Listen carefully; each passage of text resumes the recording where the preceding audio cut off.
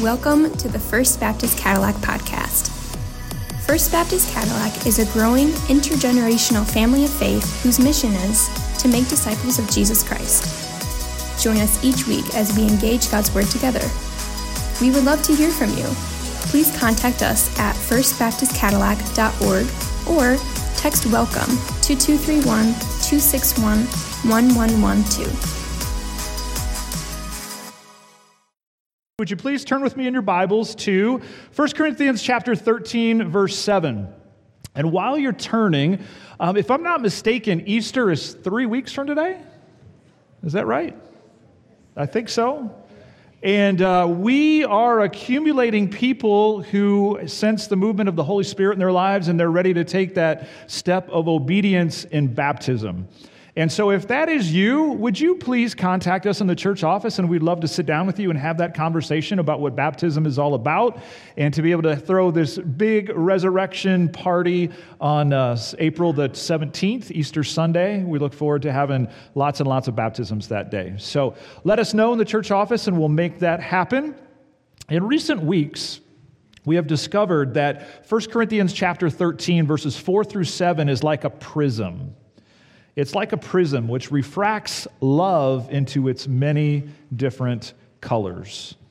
And so agape love goes into the prism, and then 15 different characteristics of love come out. And it produces this beautiful rainbow. We're going to bring some conclusion to this rainbow today. And it reminds us that agape love, the kind of love that we've been talking about in the Bible, is the steady intention of the will to another's highest good. It's the steady intention of the will to another's highest good. It's not a feeling. It's not something that you fall into or fall out of. It is a matter of the will. And so would you please stand with me as we finish this section? And one last time, I read verses 4 through 7. I know for those of you in the sanctuary, it's like make up your mind, sit, stand, sit, stand. It's good for you. It's good for you. Verses 4 through 7. Love is patient and kind. Love does not envy or boast.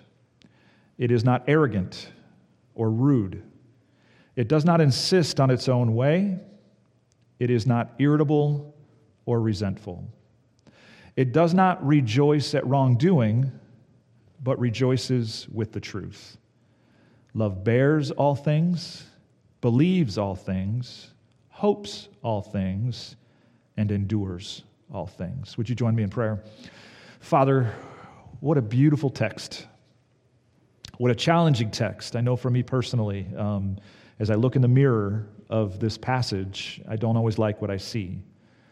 So God, we pray for your help today, that you would continue to shine before us this beautiful rainbow of colors of the many different aspects and dimensions to agape love. And by your power, would you transform us to make us more in line with what agape love is all about. We ask for your help today in communicating truth and receiving truth, and we pray this in Jesus' name.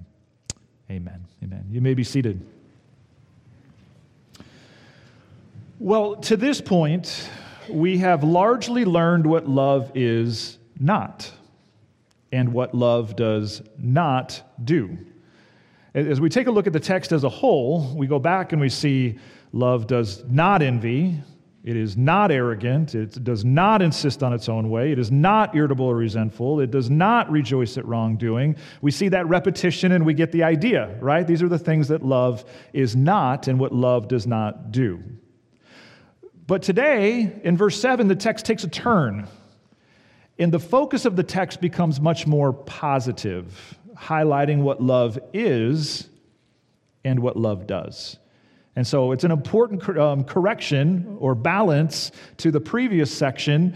Love is not this, it's not this. Well, today, love is and love does. Specifically, 4 things. Love bears all things.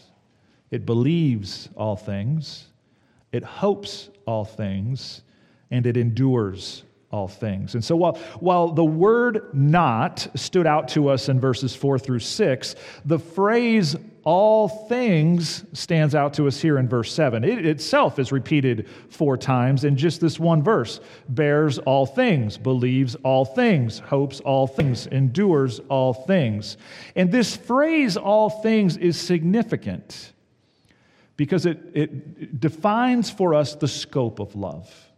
It defines for us the scope of love. All things tells us that love is not limited. Love is not limited to certain circumstances and certain people.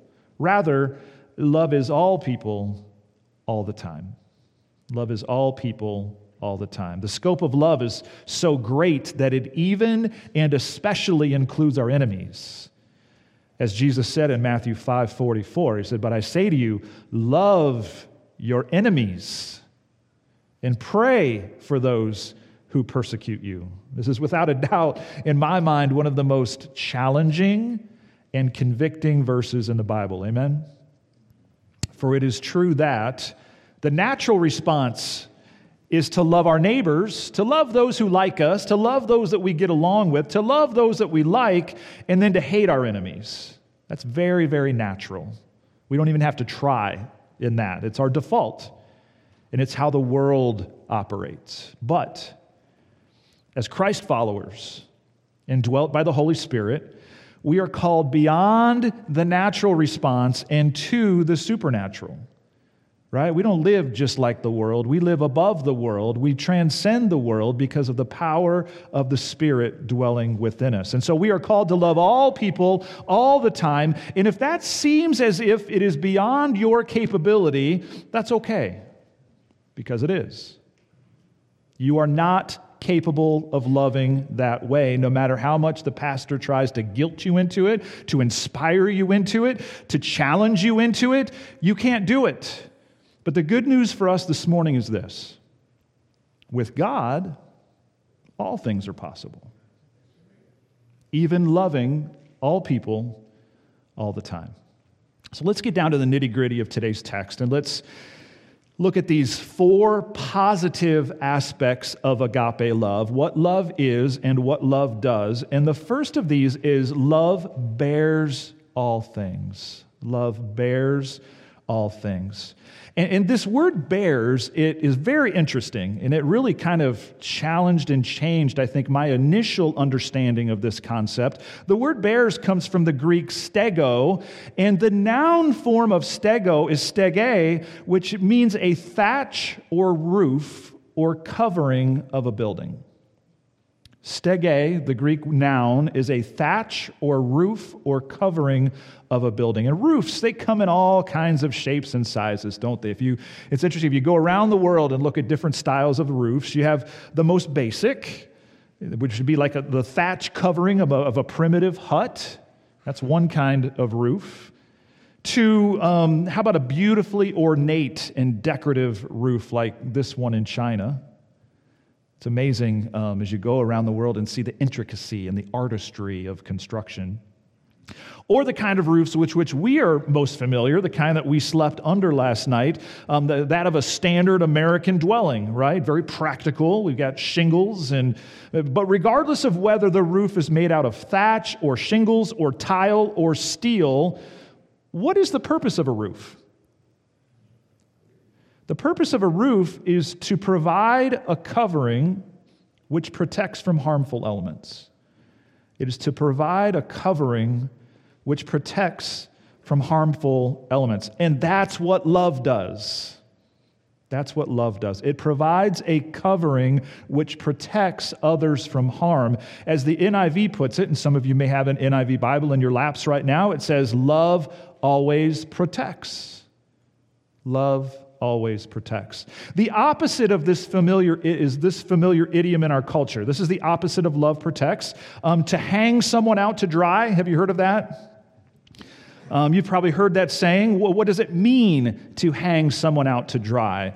Well, it means to leave someone or something behind, to be abandoned, especially at a moment or time of difficulty. That's what it means to hang someone out to dry, to leave someone or something behind, to be abandoned, especially at a moment or time of difficulty. Here's a very vivid Old Testament example of Noah in the book of Genesis. Kind of a bizarre story, so hold your hats, okay? You remember that God brought Noah and his family through the flood in the ark that Noah built. We're very familiar with that story. But then on the heels of that, there is this quirky little account in Genesis 9 where it says, in verse 18, the sons of Noah who went forth from the ark were Shem, Ham, and Japheth. Ham was the father of Canaan. These three were the sons of Noah, and from these the people of the whole earth were dispersed. Noah began to be a man of the soil, and he planted a vineyard. He drank of the wine and became drunk and lay uncovered in his tent. And Ham, the father of Canaan, saw the nakedness of his father and told his two brothers outside. Then Shem and Japheth took a garment, laid it over on both their shoulders, and walked backward and covered the nakedness of their father. Their faces were turned backward, and they did not see their father's nakedness. Don't you love the brutal honesty of the Bible, right? It's like if somebody were making up a spiritual text, this is not in there, all right? This is not in there. One son of Noah, Ham, he exposed his father to embarrassment and to shame, leaving him hung out to dry. While the other sons, Shem and Japheth, they literally covered Noah's shame like a roof, sheltering him from any further embarrassment. Well, when Noah awoke and he heard about the actions of his sons, he cursed Ham, and he blessed Shem and Japheth, the two sons who put into practice the principle that love bears all things, it covers, it protects.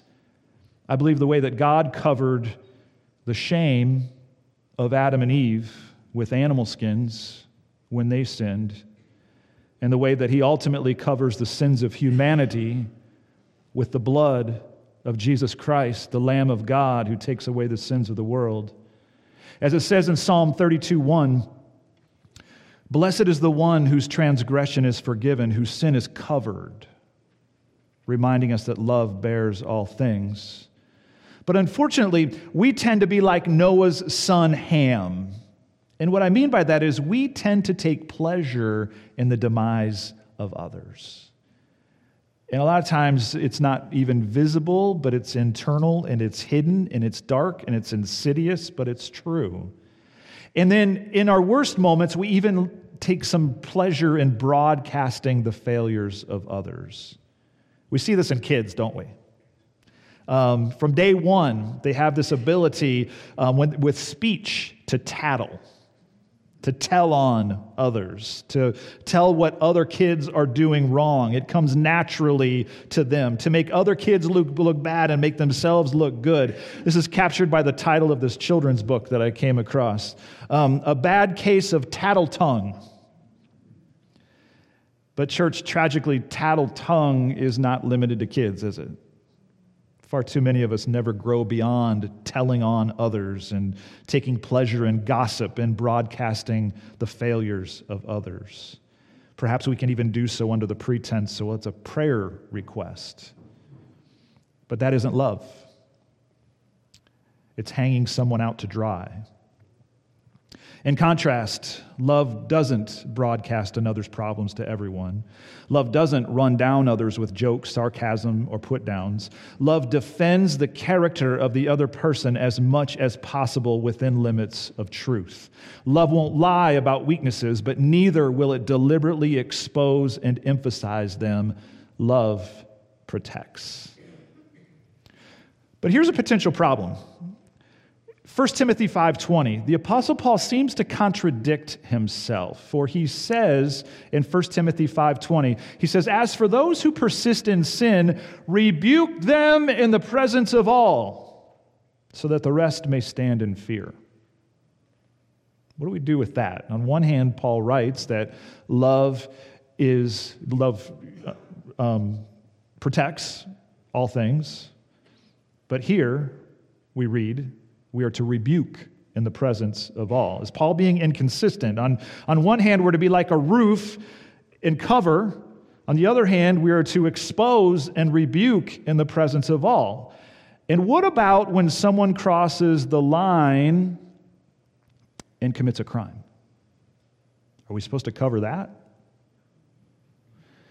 The truth of the matter is that there have been churches who have very publicly lost their credibility in the community and in the world because they have covered up crimes, abuse that took place within their walls. And that is clearly not the point of love bears all things. Rather, there will be times when the loving thing to do is to confront publicly. What are those times? Well, I think first and foremost, the time when a crime has been committed is a time when the loving thing to do is to confront publicly. Our God does not rejoice at wrongdoing. Our God is a God of justice. When a crime has been committed, it must be dealt with according to justice and the justice system. I think it's also true when the nature of the sin impacts the congregation as a whole. But even then, in those cases, we must do all that we can to love the guilty party as God has loved us. See, the point of bearing all things is not to conceal sin, but rather it is to protect as much as possible the dignity of the sinner. Sin must be dealt with, but it must be dealt with in love. So as the beam of agape love passes through the prism, we find that love bears all things. It is like a roof that protects others from harm. Next, love believes all things. Love believes all things. Now, does that mean that we should believe something like 2 + 2 = 5? If love believes all things, do we believe that? Of course not. For as we saw last week, love rejoices with the truth. But what love does do is to give the benefit of the doubt until the facts should prove otherwise. What love does do is to give the benefit of the doubt until the facts should prove otherwise. In our legal system, what is this called?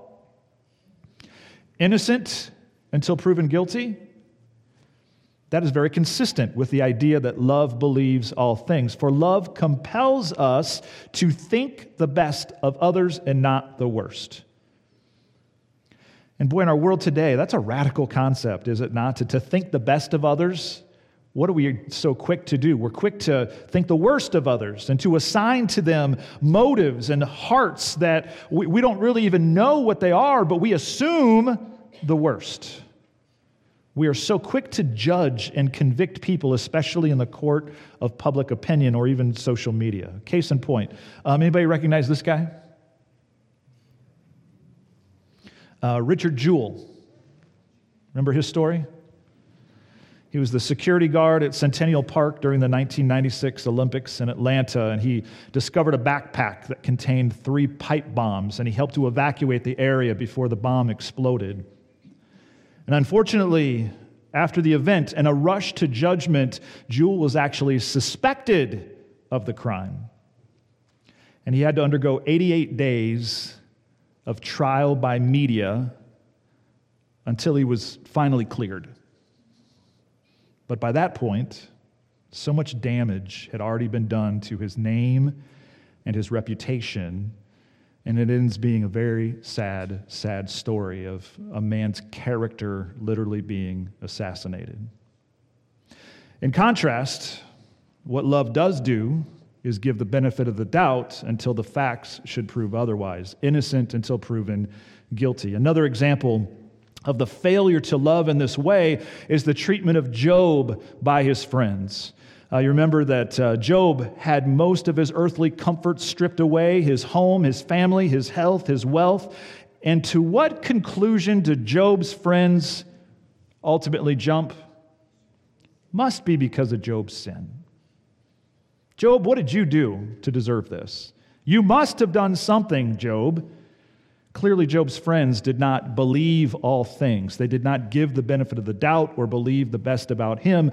Job was not innocent until proven guilty. Now, does this mean that we should bury our heads in the sand and maybe be like these monkeys that we're going to see on the screen? The whole idea of see no evil, hear no evil, oblivious to truth and to reality. That's not the idea, but rather love bears all things is not a call to be gullible and undiscerning, but it is a call to give the benefit of the doubt until the facts should prove otherwise. So, as the beam of agape love passes through the prism, we learn that love bears all things, love believes all things, it thinks the best of others and not the worst. Next, love hopes all things. Love hopes all things. Simply put, love is not pessimistic, but shows a godly optimism. Supernatural love does not have a negative and critical spirit, but it is always positive and hopeful. That's a good word for us today. There's such a beautiful example of love hopes all things in the story, the parable of the prodigal son in Luke 15. Jesus tells the story. He said, there was a man who had 2 sons, and the younger of them said to his father, give me the share of property that is coming to me, and he divided his property between them. Not many days later, the younger son gathered all he had and took a journey into a far country, and there he squandered his property in reckless living. And when he had spent everything, a severe famine arose in that country, and he began to be in need. So he went and hired himself out to one of the citizens of that country, who sent him into his fields to feed pigs. And he was longing to be fed with the pods that the pigs ate, and no one gave him anything. But when he came to himself, I love that phrase, he said, how many of my father's hired servants have more than enough bread, but I perish here with hunger? I will arise and go to my father, and I will say to him, Father, I have sinned against heaven and before you. I am no longer worthy to be called your son. Treat me as you would one of your hired servants. And he arose and came to his father. But while he was still a long way off, his father saw him and felt compassion. And he ran and embraced him and kissed him. I want to reiterate that phrase, but while he was still a long way off, his father saw him. Now, how exactly could the father have seen his son while he was still a long way off? I think the only plausible answer is that the father was actively looking for his son, expectantly, continually, hopefully. Why? Because love hopes all things. Accordingly, Christians ought to be, am I not mistaken, the most positive, optimistic people on the planet. Why? Because we serve a risen Savior who is alive and who is continually working all things for our good. And he is coming again to take us to be with him forever and ever. And with this in mind, how could we possibly ever be negative, critical, grumpy people unless our minds are truly set on things of earth and not on heavenly things? To be critical and grumpy and negative and to be defined that way, to be known that way, that kind of behavior is a terrible offense against God, who loves us, who gave his Son for us, and daily sustains us by his grace. But that's not to say that we are to deny our pain or our grief. We are not to deny our pain or our grief. After all, when Jesus was confronted by the death of his friend Lazarus, what did he do? Jesus wept. That's the shortest verse in the Bible. I would argue it's one of the most powerful verses in the Bible. And so should we weep when we experience heartache and pain, knowing that God himself wept, and therefore he understands. But after weeping, and even in the midst of our weeping, the focus of Jesus turned to resurrection, and even identifying himself as the resurrection and the life. And when we belong to the God of resurrection, There's always hope. That's what Easter is all about. That's what we're going to celebrate specifically on April 17th, that with the God of resurrection, there is always hope. There is nothing too difficult for God. Meaning that in our pain, we are able to be, as it says in 2 Corinthians 6:10, as sorrowful, yet always rejoicing. How do those go together? As sorrowful, yet always rejoicing. It means that we don't deny our pain. We weep as Jesus wept, but we view even our pain through the lens of resurrection, which enables us to love, in love, to hope all things. Even like that father of the prodigal son, hoping, expecting, waiting, looking. So as the light of agape love passes through the prism, we see that love bears all things, it believes all things, love hopes all things. And next, we see that love endures all things. Endures all things. This comes from the Greek hupomeno. It is actually a military term used of an army's holding a vital position at all cost. Hupomeno, a military term used of an army's holding a vital position at all costs. And it makes me think of this guy. Right? Vladimir Zelensky and the Ukrainian people. If you want an example of people who are holding on to their country, fighting for it at all costs. Here in 1 Corinthians 13:7, the Apostle Paul says that's what love does. That's what love does. Love fights to the very end, remaining steadfast in the face of unpleasant circumstances. It will fight for the other person. It will fight for the relationship.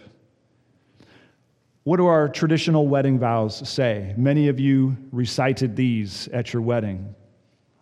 For better or for worse, for richer, for poorer, in sickness and in health, to love and to cherish, till death do us part. That's hupomeno. That's love that endures all things and fights to the very end, even death. As one example in the Bible, I think of Stephen in the New Testament, who literally loved to the end even his enemies, as it says in Acts 7:59. As they were stoning Stephen, he called out, "Lord Jesus, receive my spirit." And falling to his knees, he cried out with a loud voice, "Lord, do not hold this sin against them." And when he had said this, he fell asleep. Again, loving to the very end, even your enemies who are stoning you. Such a beautiful example of how love endures all things. Another is Jesus in John 13, where it says, "Now before the feast of the Passover, when Jesus knew that his hour had come to depart out of this world to the Father, having loved his own who were in the world," what does it say? He loved them to the end. During supper, when the devil had already put it into the heart of Judas Iscariot, Simon's son, to betray him, Jesus, knowing that the Father had given all things into his hands and that he had come from God and was going back to God, rose from supper and laid aside his outer garments, and taking a towel, tied it around his waist. Then he poured water into a basin and began to wash the disciples' feet and to wipe them with the towel that was wrapped around him. And that includes even the feet of Judas Iscariot, his betrayer. Truly, Jesus loved even Judas to the end, demonstrating the fact that love endures all things. So, as the light of agape love passes through the prism, we see that love bears all things, believes all things, hopes all things, and endures all things. Let's now finish by asking the question of application: how should we then live? 4 things, one from each of these colors of agape love. The first is, be a roof. Be a roof. And again, what is the purpose of a roof? To provide a covering which protects from harmful events, rather than be one who exposes the shame of others and hangs them out to dry, gossiping with a tattling tongue. Be one who loves through protecting. And part of that protecting is to stand up to those who gossip, to say, enough. That is not love. That is not how we operate in the body of Christ. As it says in Proverbs 10:12, hatred stirs up strife, but love covers all offenses.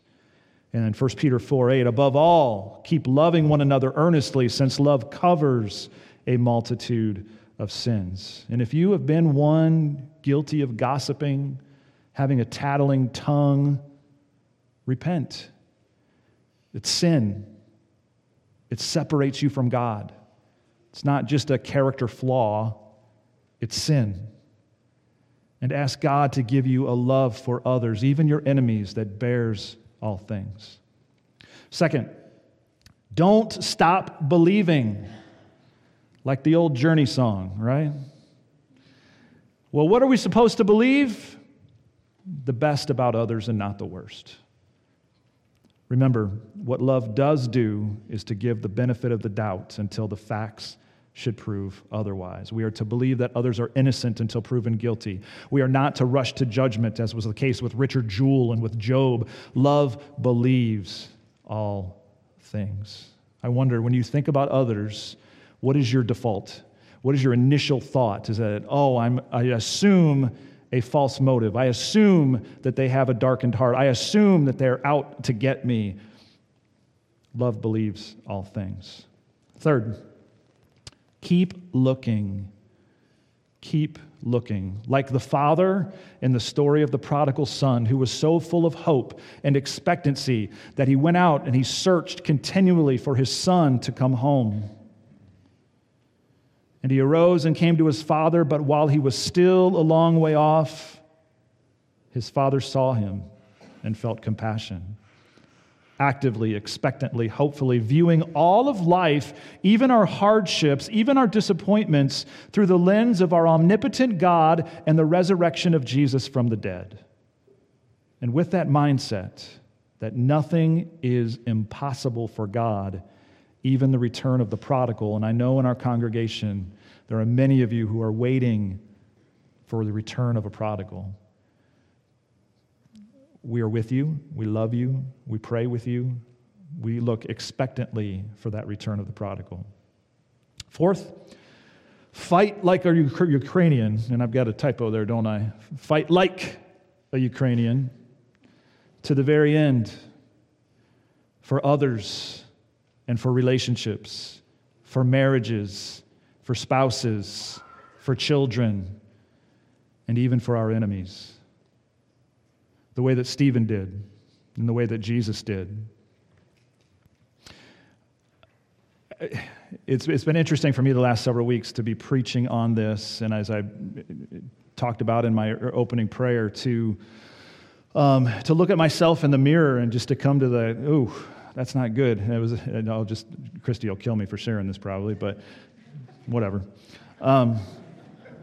We went away last weekend for a week late, celebrating her birthday, and so we went to Traverse City Sunday night, Monday night, came back Tuesday morning, and it just didn't go well. We were just very annoyed with each other, and I share that with you just so that you understand that, we go through it too. But again, it's interesting. I think part of it maybe being just the realization of the high calling that we've been given when it comes to love, and I struggle with it too. And so this prayer here, some of the language in it may sound harsh, but I think it's real. I'm going to close with this from Pastor Ray Pritchard. He says this: how can we live this way? How can we truly love without envy, without a quick temper, without seeking our own interests, and without thinking evil of others? The answer is we can't. In ourselves, we have no power to live this way. That's why it doesn't work to say, let's give it the old college try and really go out there and love everyone we meet. We will never talk ourselves into loving like this. And the sooner we admit that fact, the better off we'll be. This isn't some kind of rah-rah competition where we try to prove our love by our enthusiasm. Sooner or later, we have to get down to the bottom of things and admit the truth. Oh God, I hate my husband. I hate my wife. I can't stand my children. My parents are driving me nuts. I hate the people I work with, and I don't like the folks at church. I don't love my neighbors, and I can barely stand to see my own family. Oh God, help me. I don't love anyone right now. And even though no one else knows it or sees it, I'm an angry person, filled with bad thoughts and completely lacking in any kind of love. If you don't help me, I will never love anyone because I know I can't change the way I am. Lord God, please help me. Change me. Let your love flow through me. If you want me to love others, you're going to have to do it through me because I can't do it myself. That's the kind of prayer God loves to answer. And so, Father, we echo that prayer. We admit our weakness, our fleshliness, our sinfulness, and the fact that if we are going to rise to the high standard of love in 1 Corinthians 13, it is only by your Spirit. And so, Father, we confess our lovelessness. We confess the fact that we desperately, desperately need you. And God, I pray especially in that last point this morning where it talked about love endures and about fighting for others and fighting for relationships. God, I pray for marriages this morning where the fight was given up a while back. And God, I pray that you would reignite by the power of your Holy Spirit a desire by husbands and wives to fight for their marriage, the way that we see Ukrainians fighting for their country. Far be it, God, for those of the world to fight for things with more passion and zeal than we would fight for the things of the kingdom. But again, God, not by our might, but by your power and your strength and your Spirit. This is our prayer in Jesus' name. Amen.